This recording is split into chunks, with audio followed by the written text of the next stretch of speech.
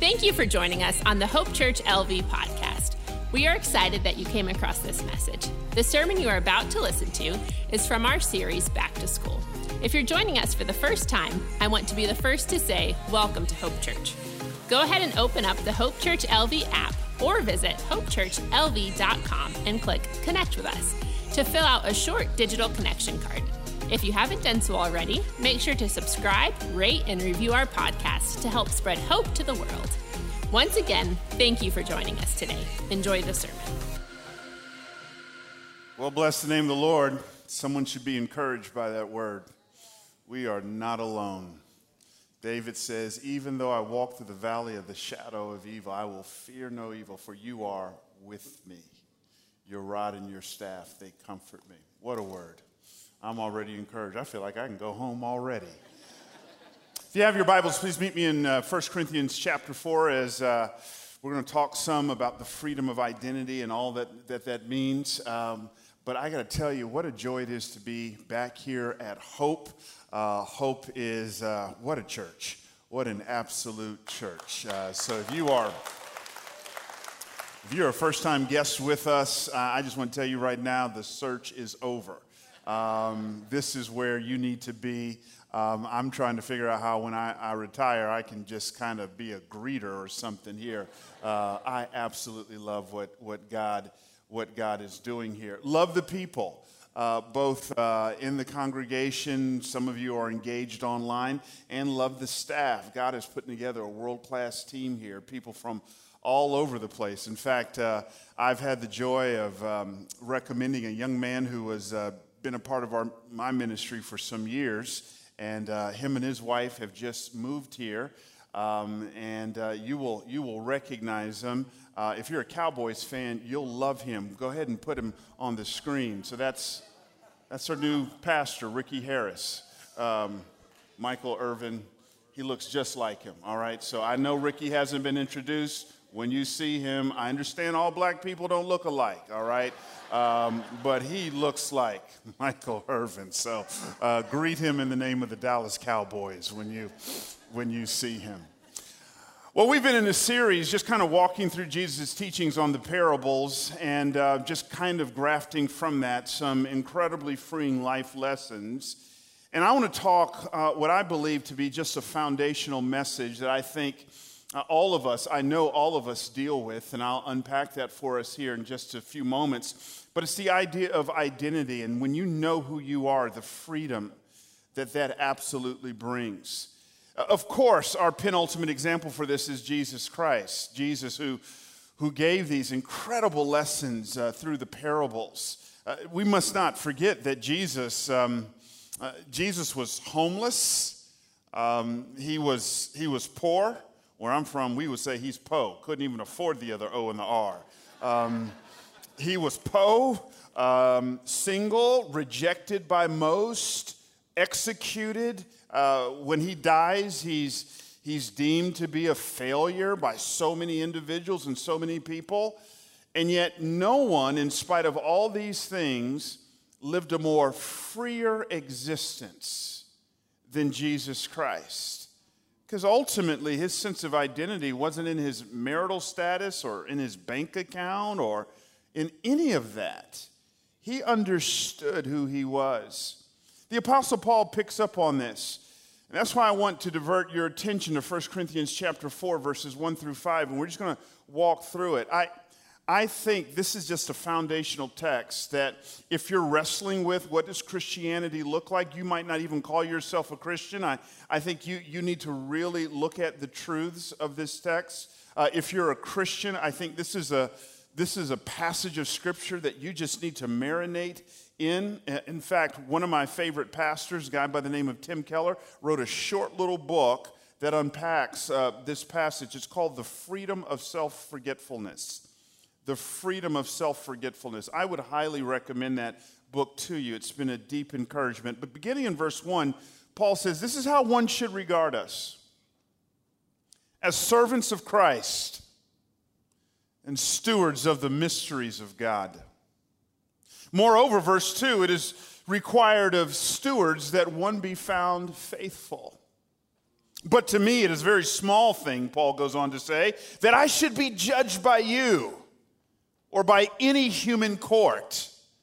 In fact, Paul says, I do not even judge myself. For I am not aware of anything against myself, verse 4, but I am not thereby acquitted. It is the Lord who judges me. Therefore, do not pronounce judgment before the time, but wait until the Lord comes, who will bring to light the things now hidden in the darkness and will disclose the purposes of the heart. And then one translation says praise. The translation I am teaching out of, the English Standard Version, says commendation shall come to him from God. God, would you speak? God, we've spoken to you in worship. We have given to you what is rightly yours. But we don't want to leave without hearing from you. These people don't need to hear the words of a middle-aged man. They need to hear from an eternal God. And so would you set the captives free? Do it, Father God, we pray. Give me great grace. Stand in my body, think with my mind, speak with my tongue those things you'd have us know, say, and do. May the seed of your word take root in our hearts. And God, would you emancipate us, we pray. For it is for freedom that Christ has set us free. It's in that name I pray. Amen. All of us in this room have heard of something called identity theft. I've got friends of mine who've been victims of identity theft, and they talk about it as one of the most anguishing experiences that a person can ever go through. We understand what identity theft is. In fact, in a crowd this large, or those of you engaging with us online, you maybe have been victims of identity theft. Identity theft happens when a person gets a hold of very intimate, personal information of ours, such as our Social Security number. And having gotten a hold of that, they assume our identity. And because of that, they can make purchases in our name. In fact, some identity thieves have been known to buy cars in our name. Some have even been so bold and brazen as to buy homes in our name. Again, it's one of the most humiliating experiences that a person can ever go through. It's for that reason, some years ago, my wife and I, we've never been victims of identity theft. We wanted to get ahead of the game, and so what we did was we entered into a relationship with a company that maybe some of you have heard of, a company called LifeLock. Now, LifeLock has built its brand off of securing people's identity. And so I got to tell you, though, since entering into a relationship with them, LifeLock can be a bit annoying. Because what happens with LifeLock is every time they suspect a suspicious purchase, they ping you. They send you a text message, an email, a notification, and you read that email notification, and it can be reduced to 3 words, essentially. They're wondering, is this you? Is this you? They are simply asking the question of identity. Now, Hope, I want you to understand that the question of identity, it is the background elevator music of our minds. It is the soundtrack of our souls. All of us right now, no matter where we may fall on the spiritual spectrum, we are wrestling with the question of identity. No, we may not ask, is this you? But we may ask another 3-word question, who am I? Who am I? All of us, no matter where you are socioeconomically, no matter where you are spiritually, no matter where you are in life, from time to time, it is the soundtrack of our souls. We wrestle with the question of identity, constantly asking ourselves, who am I? There's a guy in church history you should get to know. His name was Dietrich Bonhoeffer. Dietrich Bonhoeffer lived in the early to mid 20th century. Here was a man, loved Jesus. He stood up for the oppressed Jews against the Nazi regime, actually tried to get in on an assassination attempt with Hitler. He was found out about that and sentenced to death in the Nazi death camp known as Finkenwald. While they're in Finkenwald, just days before he's executed, Dietrich Bonhoeffer is wrestling with the question of identity. In fact, he picks up a pen and pens a poem simply entitled, "Who Am I?" And here is what he says. He says, "Who am I, this or the other? Am I one person today and tomorrow another? Am I both at once a hypocrite before others and before myself a contemptibly woebegone weakling? Or is something within me still like a beaten army, fleeing in disorder from victory already achieved? Who am I?" They mock me, these lonely questions of mine, but I love how he ends. "Whoever I am, thou knowest, O God, I am thine." He's wrestling with the question of identity. All of us deal with this. Just the other day, I was in Park Cities, Utah, speaking to a bunch of NHL players, which is interesting. I'm a black person, never been to a hockey game in my life, don't know nothing about hockey at all. I literally stood up and said, "I don't recognize any of you, so don't feel bad." But they wanted me, a brother, a chocolate person, to talk to a bunch of dudes who, most of them grew up in Canada, about hockey. And so, about identity. Couldn't talk to them about hockey. But anyways, they wanted me to talk to them about this. And so I just looked out at them and I said, I've got compassion for you all, because here's what I probably know about you. From the time you were little and your gifts were discovered, you picked up early on that who you were was wrapped up in your performance. And so you perform and you perform and you perform, and if you do good enough, you get recruited to college. And you get there, but the performance doesn't stop. You have to perform and perform and perform, because if you do good enough there, you get drafted. But it doesn't stop there, because we all understand, I told them in this room, that really, once you're in the pros, it's all about the second contract. And so you perform and you perform and you perform. It never stops. I says, here's your problem. At some point, an injury is going to happen. At some point, retirement is going to happen. The lights will fade, the crowds will dissipate, and you will be left with the daunting question, who am I? My wife's dealing with this question. She's dealing with it big time right now.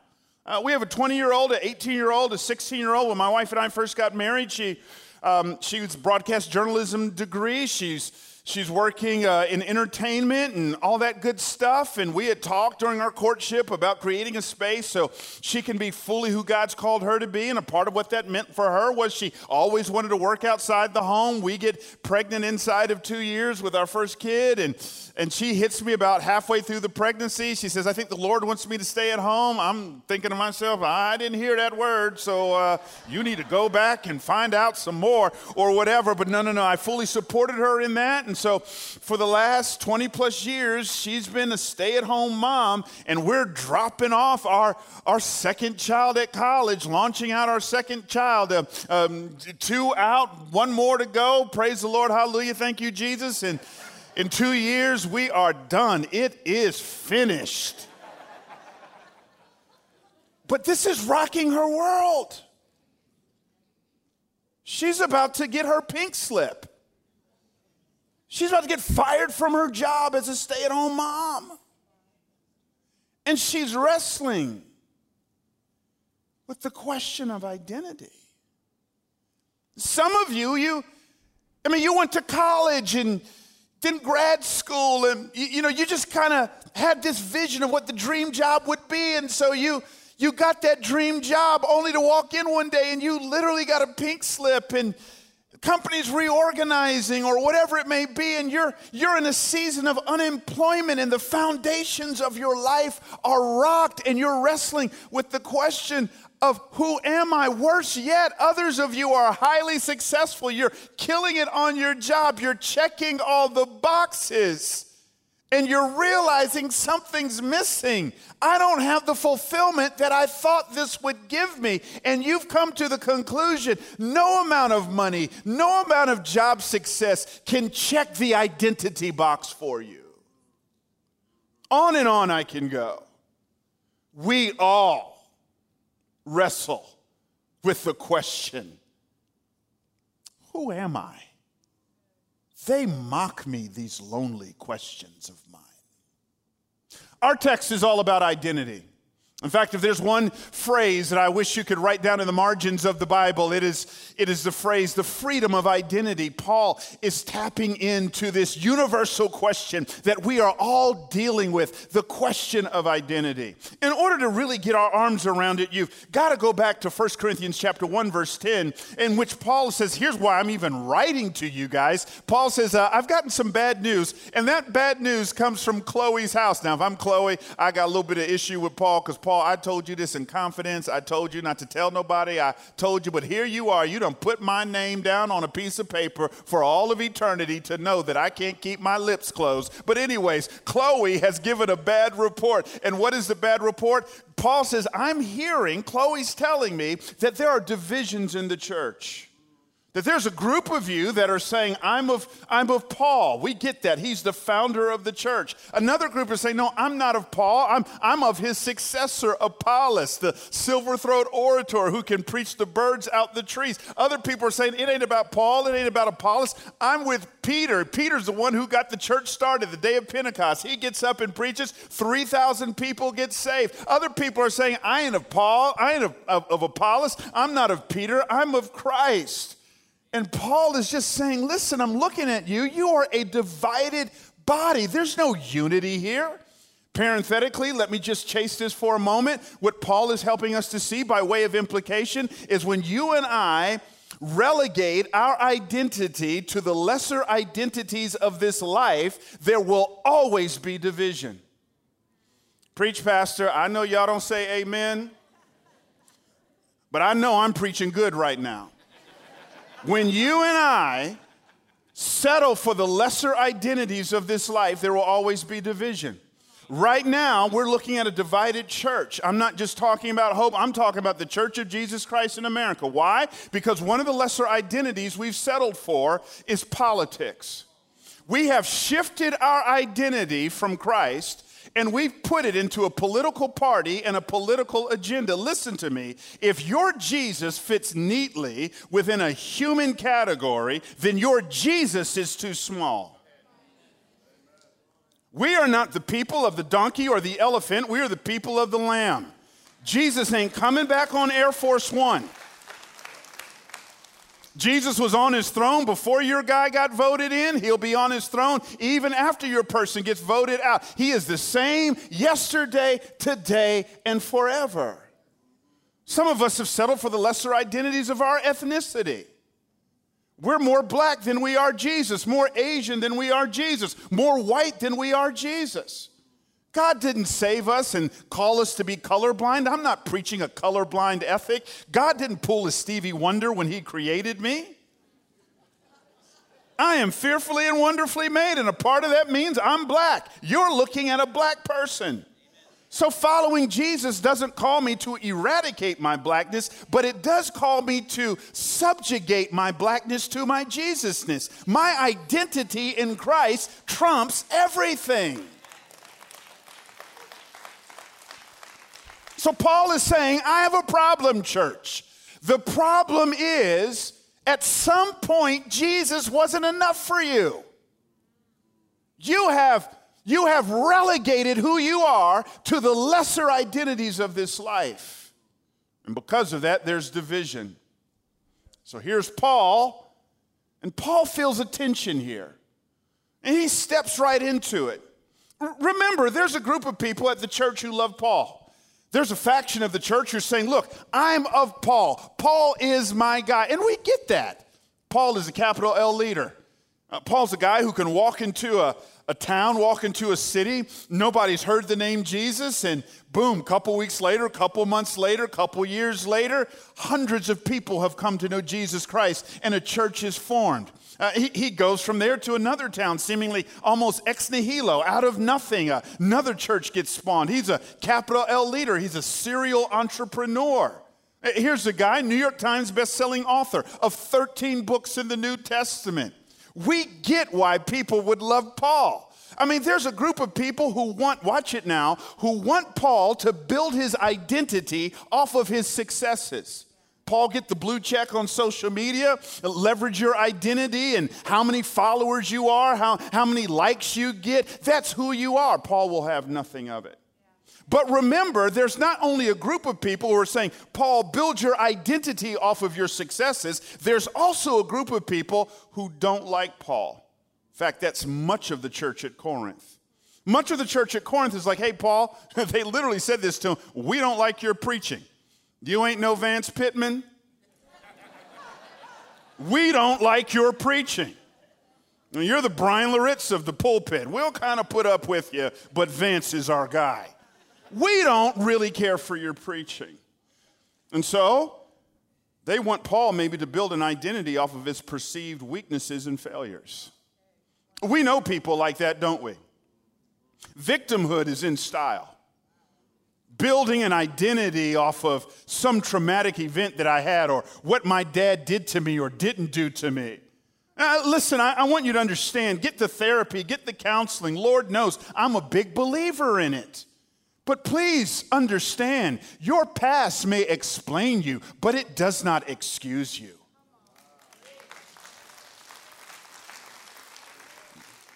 You got to be careful to not stick a label on based on what some counselor said about you. You got to let what God says about you to trump everything. You are more than conquerors in Christ Jesus. Greater is He that is in you than he that is in the world.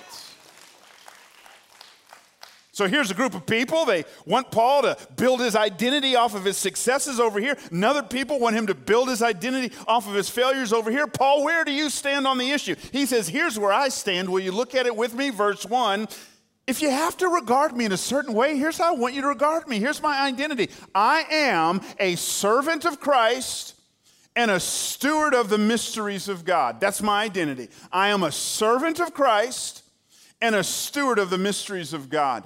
Paul is writing in Greek. The Greek word for servant literally means an under rower. An under rower. It's a visual of those huge Roman ships that would sail the Mediterranean Sea. And of course, back then they weren't powered by electricity or gas or steam or coal. They were powered by scores of these under rowers who below deck weren't rowing according to their own whims and wishes and wants. They were rowing under the command and the authority of the pilot. Not only that, Paul says, not only am I an under rower, but he also says, I am also a steward. Greek word oikonomos, from which we get the English word economics. The steward, watch it now, it meant one who manages the house, not one who owns the house. The closest biblical example of this is Joseph to Potiphar. Joseph is the oikonomos. He manages the house, but Potiphar's name is on the deed of the house. He owns the house. Now watch it. Both of these words, servant and steward, pictures an individual who is under authority. And their identity is so intricately connected to the one in whose authority they're under, that to see me is to see the pilot. To see me is to see the owner of the house. Paul says that's who I am. I am so under the authority of Christ, so intimately connected to Jesus, that to see me is to see Jesus, and to see Jesus is to see me. That's my identity. It's my identity. So Paul says, if you've got to pigeonhole me, I'm not my bank account. I'm not the letters behind my name. I'm not my marital status. I'm not where I live. I'm not what school my kids go to. I am not my kids' GPA. I'm not my kids' athletic ability. I'm not whether or not I can even have kids. I am a servant of Christ and a steward. of the mysteries of God. Now this gets gooder. This gets gooder. This text, watch it now, is filled with legal language. Over and over and over again, Paul uses words like judge or judgment. Judge or judgment. Watch it now. If you miss this, you'll miss the balance of this little Sunday school lesson.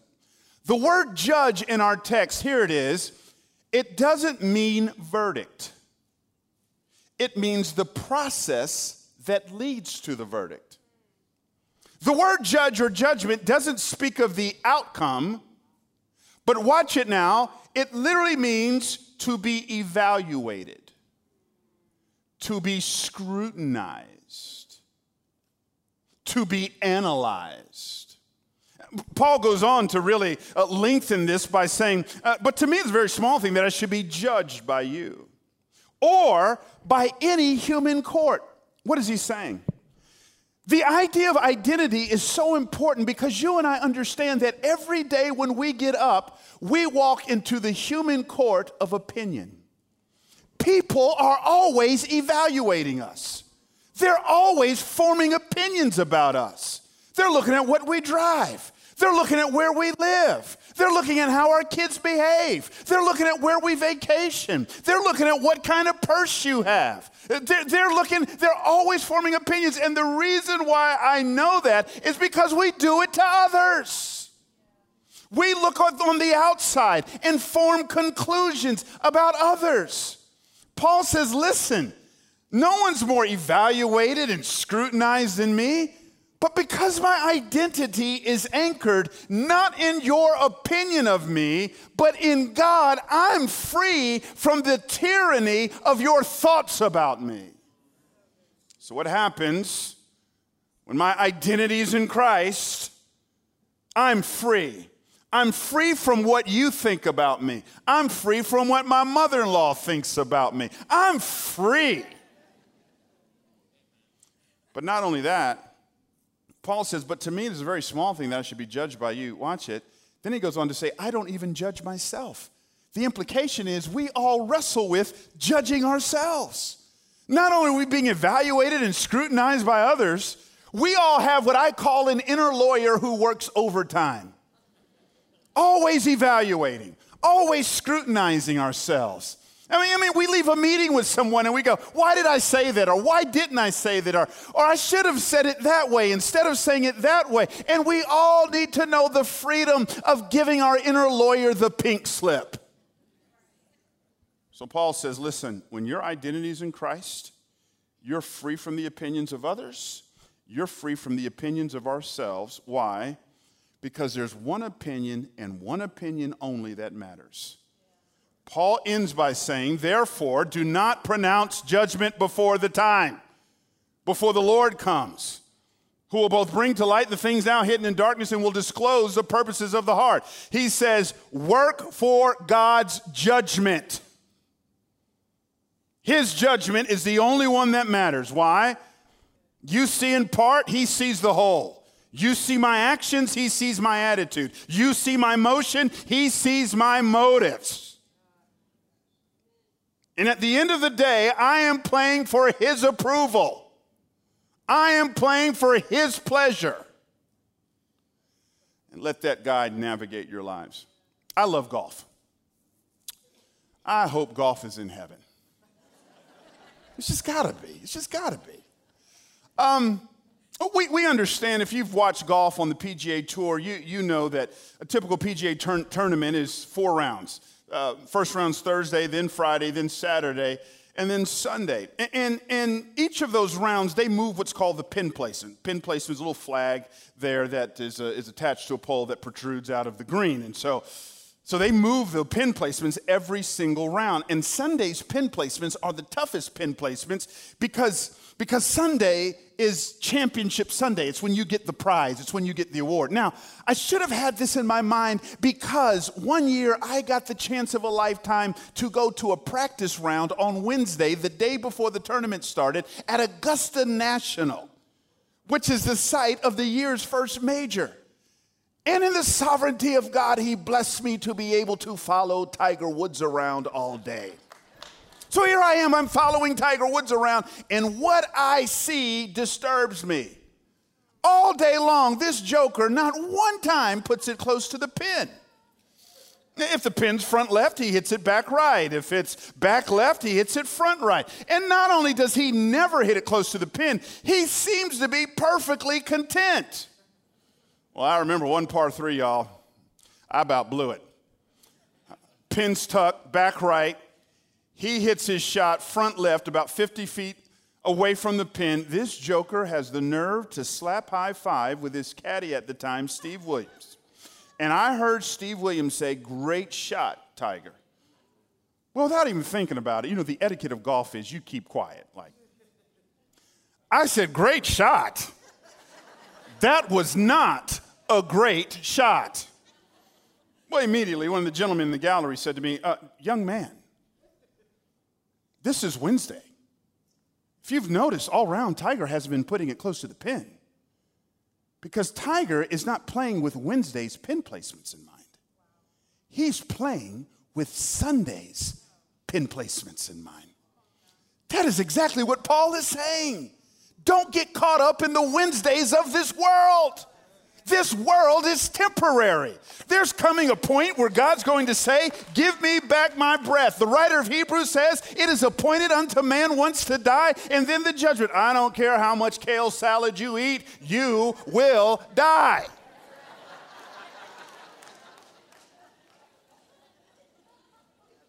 And given that reality, Paul says, I'm playing with Sunday's pin placements in mind. Now, what does this mean as our friend silences their cell phone? What does this mean? What does this mean? Watch it. When I'm free in Christ, people can answer their cell phones while I preach. When I'm free in Christ, right? When I'm really free in Christ, what does this mean for me? Let's go home on these two thoughts. Paul says in our text, look at it with me, "But to me, it is a very small thing that I should be judged by you." The Greek word for small is mikros, from which we get the English word microscope or microscopic. This word is the superlative of mikros. It means teeny, teeny, teeny, teeny, teeny, teeny, teeny, tiny, tiny, tiny, tiny, tiny, or as my grandmama used to say, teensy. It's beyond small. Paul is not saying that I'm oblivious to your opinions of me, but he says when I compare your thoughts of me to the thoughts of a holy God, not even close. What does freedom of identity mean? When you are free in Christ, here's what that means. People are small, God is big. People are small, God is big. People are small, God is big. In order to help us with this, you need to understand Paul, the same guy who wrote our text. He planted some churches in a region called Galatia, came in preaching the gospel. The gospel essentially says that Christ plus nothing equals everything.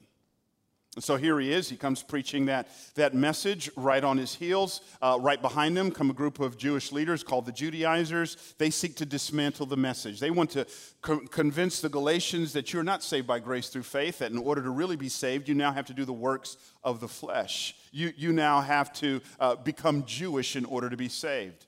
Now, they know that they just can't dismantle Paul's message without first attacking his identity, and that's exactly what they do. They say, listen, you can't really trust Paul because Paul is not an authentic apostle. He wasn't handpicked by Jesus Christ. He wasn't a part of the original 12 disciples, and so they attack his identity.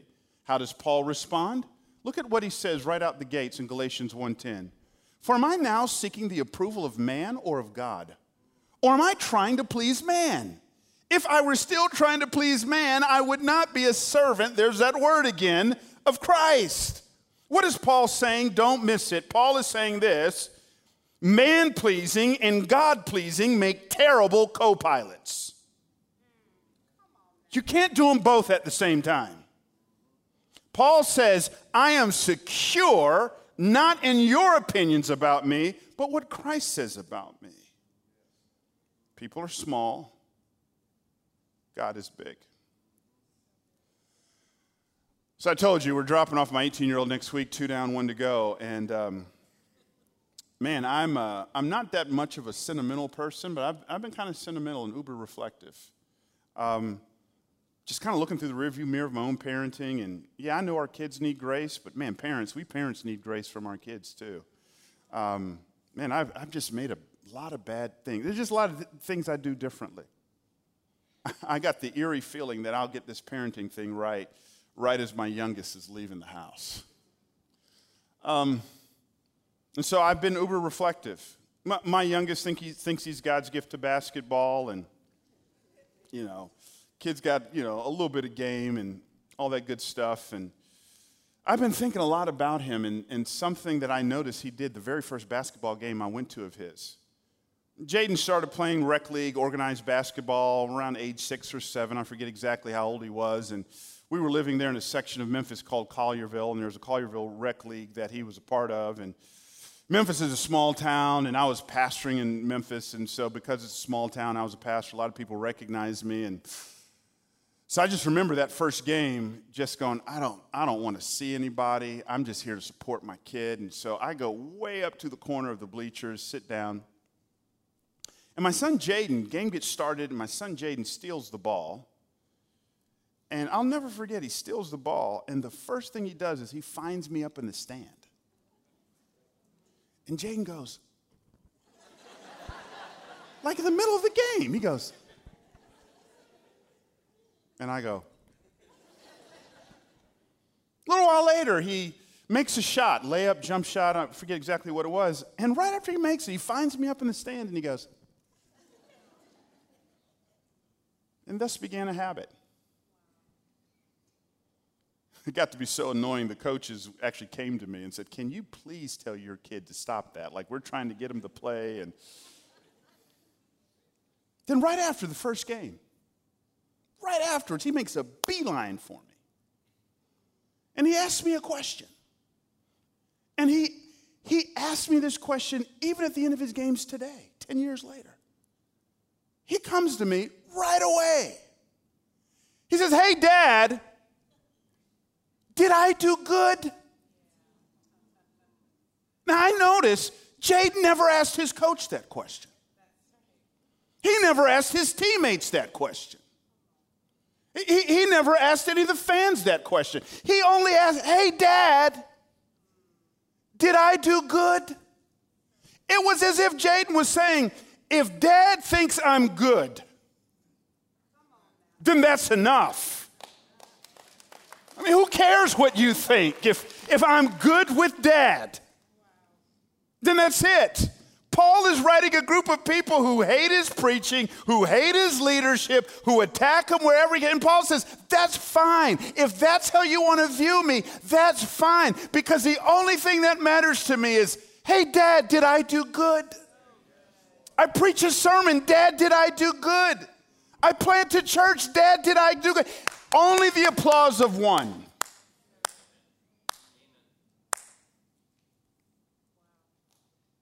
Is that you? Last thing.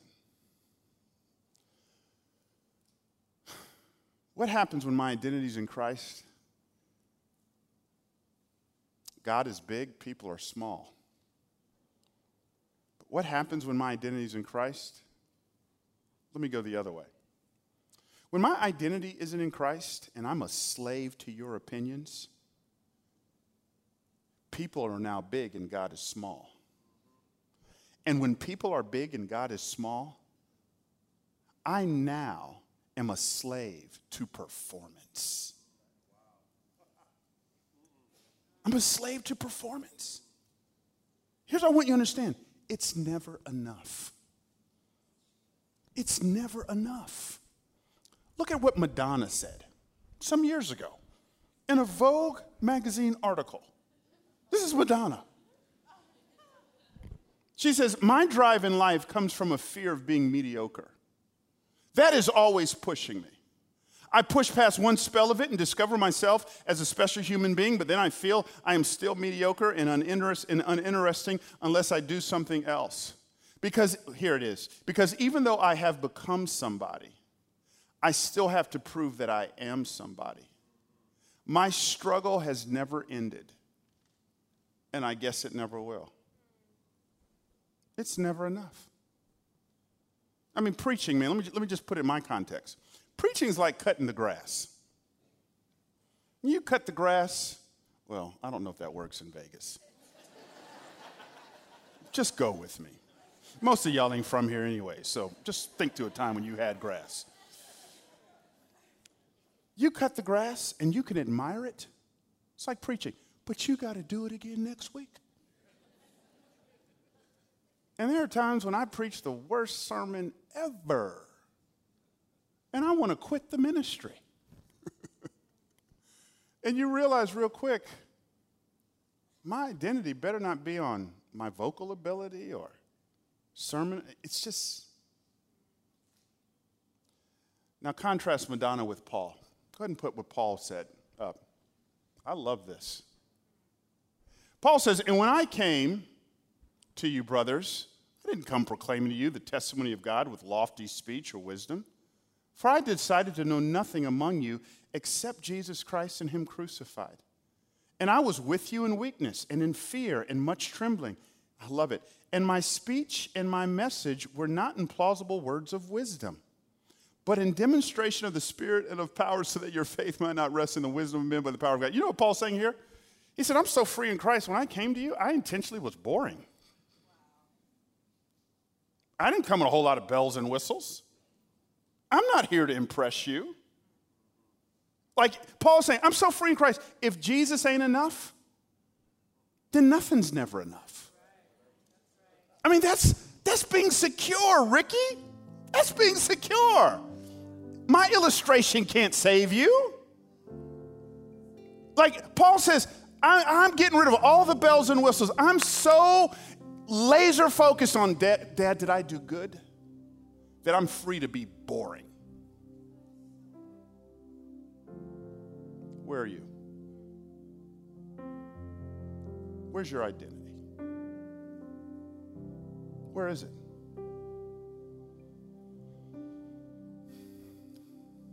If it's not in Christ, you will never be satisfied. That's not just what the Bible says. Madonna illustrates it for us. It's never enough money. You'll never have enough shoes. It's never enough. But if you have Jesus, you can be broke, destitute, on your sick bed, and satisfied. Because Jesus is all I need. I want that Jesus. Thank you for listening to the Hope Church LV podcast. If you haven't done so already, go rate and review our podcast to help spread hope to the world. Have a great rest of your day.